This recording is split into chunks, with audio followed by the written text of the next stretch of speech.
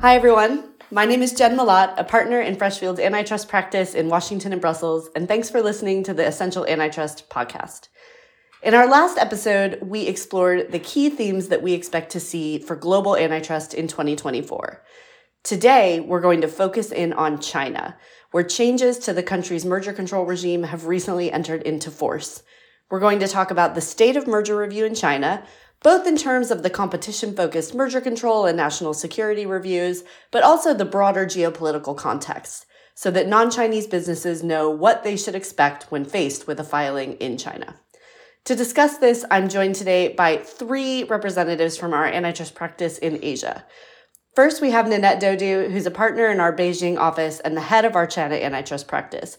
Nanette joined us last week for our 10 Key Themes podcast, which makes her the first person to be a back-to-back repeat guest on the podcast. Welcome back, Nanette. Hi, Jen. Delighted to be here again. We're also joined by Hazel Yin, who's a partner at Roy Min based in Beijing, and until recently was a partner in Freshfield's antitrust practice in China. Roy Min is an independent PRC firm that is part of Freshfield's global Stronger Together network. Thanks for joining us, Hazel. Thanks, Jen, and hi, everyone. Finally, we have Laurent Bogard, who's a counsel based in Hong Kong. Thanks for joining us, Laurent. Thanks, Jen. Glad to be here. So the catalyst for our discussion today is the fact that the Chinese merger control filing rules changed fairly significantly in the last few weeks. Nanette, can you summarize what those changes are? So the thresholds have significantly increased, particularly the local nexus element, which establishes SAMR's jurisdiction to review a transaction. The new thresholds were published on the 26th of January, and they essentially recognise that the previous thresholds were low and needed to increase to account for economic growth factors. So going forward, a transaction needs to be notified if the combined global turnover of all the undertakings concerned exceeds 12 billion RMB, roughly 1.7 billion USD, or their combined China turnover exceeds 4 billion RMB, roughly 568 million USD, and each of at least two of them generate a turnover in China exceeding RMB 800 million, and this is roughly 113.5 million USD. The second point to note is the fact that under the new rules, the State Council underscores the fact that SAMR can still call in deals for review even if these turnover thresholds are not met. The third point to note, which is also of interest, is that the proposed mega corporation threshold, which SAMR had in mind to deal with killer acquisitions, was not adopted by the State Council. And this is likely because of the controversy that this raised in terms of how this particular threshold might be applied, and potentially also because of the fact that this could have targeted a number of China's large tech companies. Thanks, Nanette. That's a helpful summary. And maybe if I can turn to you, Hazel, how do you think that these new rules are going to play out in practice? If I'm a company about to execute a new transaction, what should I be thinking about? Basically, I think it is expected that with the new thresholds, SMR's caseload will drop by almost 30%, freeing up more resources for SMR to review larger cases and hopefully speed up its review process for less complicated and straightforward cases. Staff shortage had always been an issue. In the past few years, SMR reviewed almost 800 cases every year, with only a handful of case handlers at the central level and also a handful more at the provincial level. While cases filed under the simplified procedure usually can get cleared relatively quickly, for cases filed under the normal procedure, the process can still be quite lengthy, even without any competition issues. At the same time, SMR also reiterated its call-in power for transactions that are below the thresholds, which gives them more jurisdictional flexibility that is in line with the other regulators worldwide. For example, the Article 22 in the EU, the share of supply test in the UK, and also the broad jurisdiction of the US agencies. With this additional capacity, we do expect that SMR may have increased appetite to exercise this call-in power so as not to err on the side of under-enforcement. This means that transaction parties will need to run substantive analysis to assess the calling risks and to consider whether views from SMR should be proactively sought to preempt any calling risks. Finally, the new regulation itself is silent on the transitional arrangement, basically how the new thresholds affect deals that have already been signed or been notified but not yet closed. However, based on our reading of the applicable Chinese administrative procedural rules, we do believe that there is a good case to argue that the new thresholds should still apply to this type of transactions. So ultimately, the right question would be whether there is the calling risk, and if so, what is the proper strategy to manage that? Thanks, Hazel. And it sounds like particularly around this issue of call-in risk that SAMR, is taking a position that's fairly in line with other competition regulators. As you mentioned, the U.S. has done this for a long time, and this is obviously a power that the EC in particular has been flexing in the last few years under Article 22. But maybe let's switch to substantive merger review and how that is changing and what trends you're seeing. Laurent, what kinds of trends have you observed with SAMR over the past few years? I think before going into that, it's important to remember that SAMR is a key player alongside the European Commission, the CMA in the UK, DOJ, FTC in the US, ACCC in Australia, etc., when we're dealing with cross-border M&A. So when parties have a business presence in China and there is a global deal that needs to go through regulatory procedures worldwide, SMR will inevitably play an important role in this global regulatory picture. So there's been a lot of talk recently on regulatory divergence, and on that, SMR is not afraid to pursue its own theories of harm. So while its reviews are competition-focused, the anti-monopoly law of China requires SMR to consider the impact on national economic development when making its determinations. So that's a broader ambit than many of its peers. And so in substance, while the new thresholds don't change this, we can expect closer scrutiny of major deals with the additional resources that SAMR will have available, as noted by Hazel. Likewise, SAMR is not afraid to walk a separate path on remedies when they're needed. Unlike other regulators globally, behavioral remedies are now more common than structural remedies. Actually, they've been more common for a while now. The vast majority of conditional clearances in China were granted subject to behavioral remedies, and while divestments are possible, transacting parties will need to keep in mind that an agreed buyer in another regulatory process would also need to be approved in China. And so it's often difficult to square that circle. If divesting to a Chinese buyer to remedy concerns in China, the geographic footprint of that buyer and the assets to be divested need to be considered as well, because that can have knock-on regulatory obligations outside of China, which may add an additional layer of complexity. So, taking all of that together, I think substantively, it's still important to remember that the overall rate of intervention in China is still quite low. So we've observed 61 conditional clearances since 2008, since the anti-monopoly law came into force. That's about 1% of all cases. However, that statistic doesn't take into account deals which have faced protracted review and have therefore been timed out. That was most recently the case in the Intel Tower deal back in 2023. And just to add to what Laurent has just said, I think this underscores the kind of process we see in China, which isn't necessarily unique to China, but certainly adds to the complexity, adds to some of the unpredictability that some of our clients have faced in the China setting.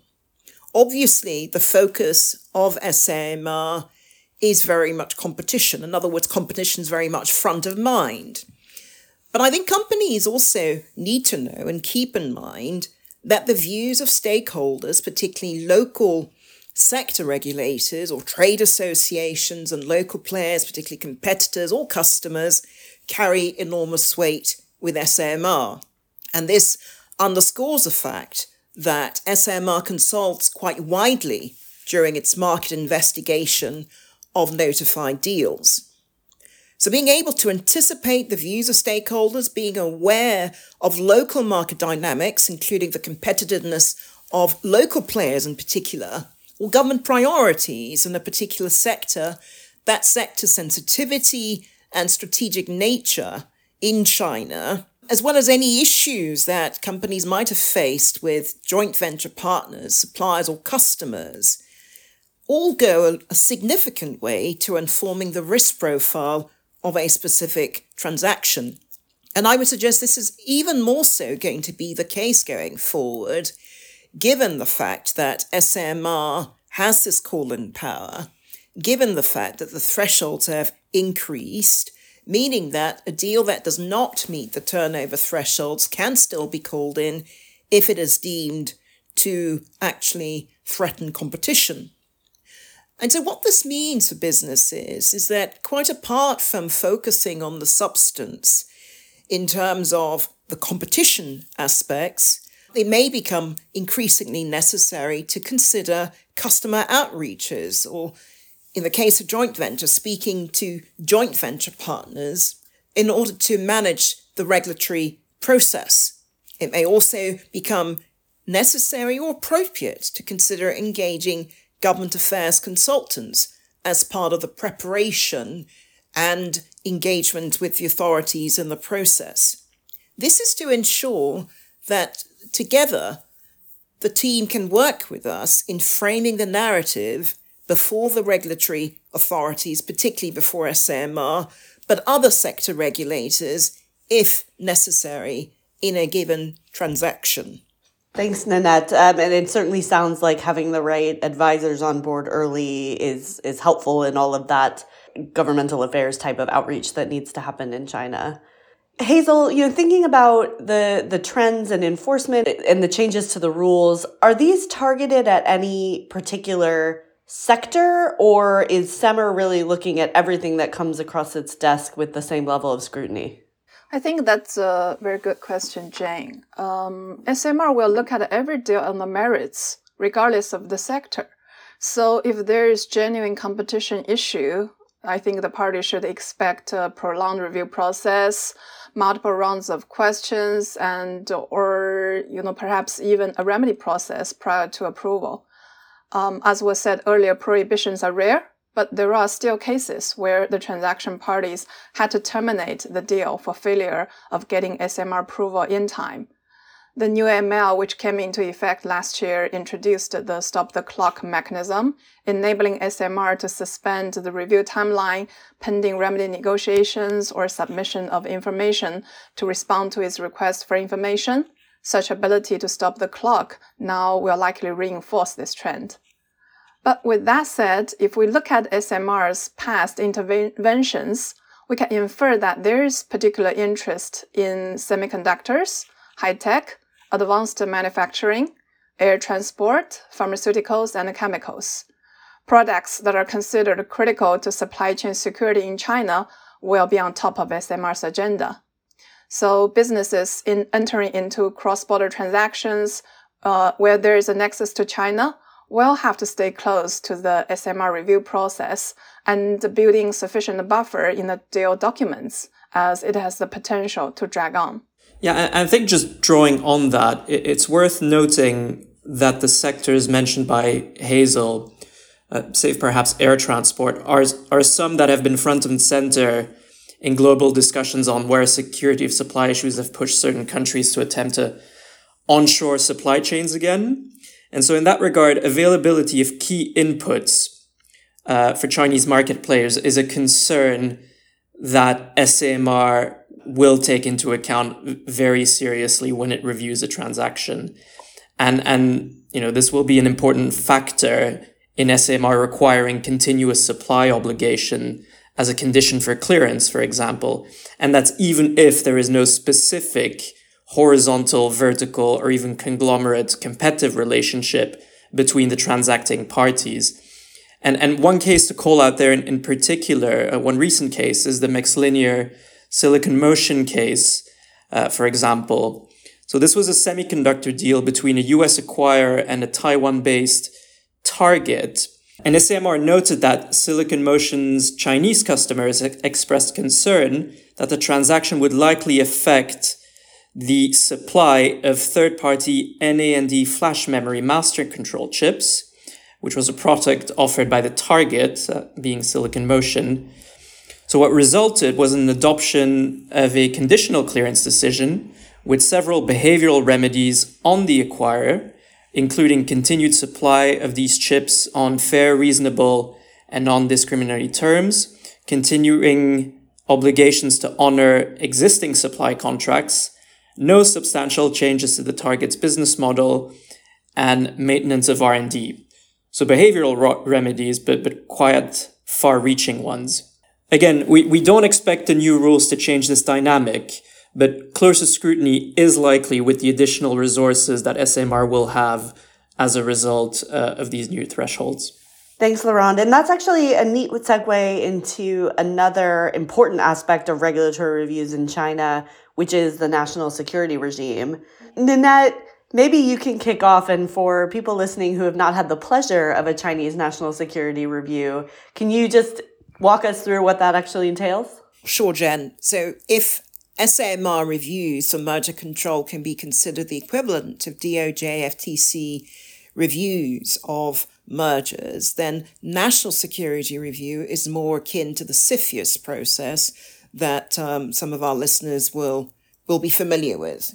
When does the NSR regime kick in?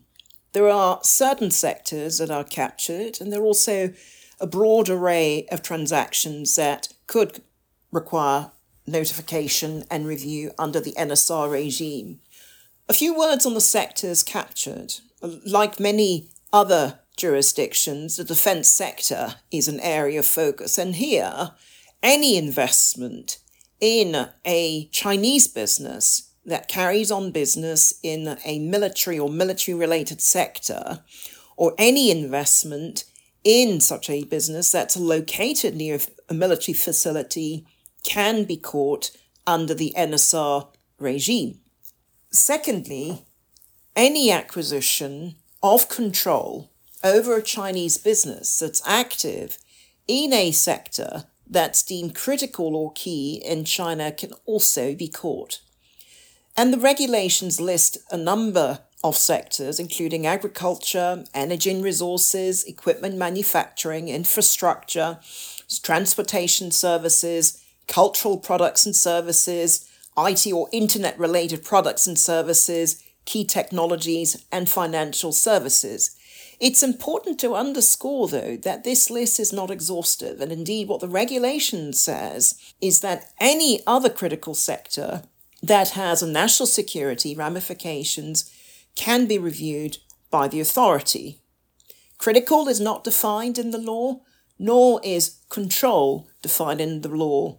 And so this basically means that what we do is really to conduct a broad-based risk assessment, one considering the perceived vulnerability of a Chinese target business, in other words, looking at the target risk profile, and then secondly, also looking at any perceived threats posed by the foreign investor, what I would broadly call the foreign investor risk.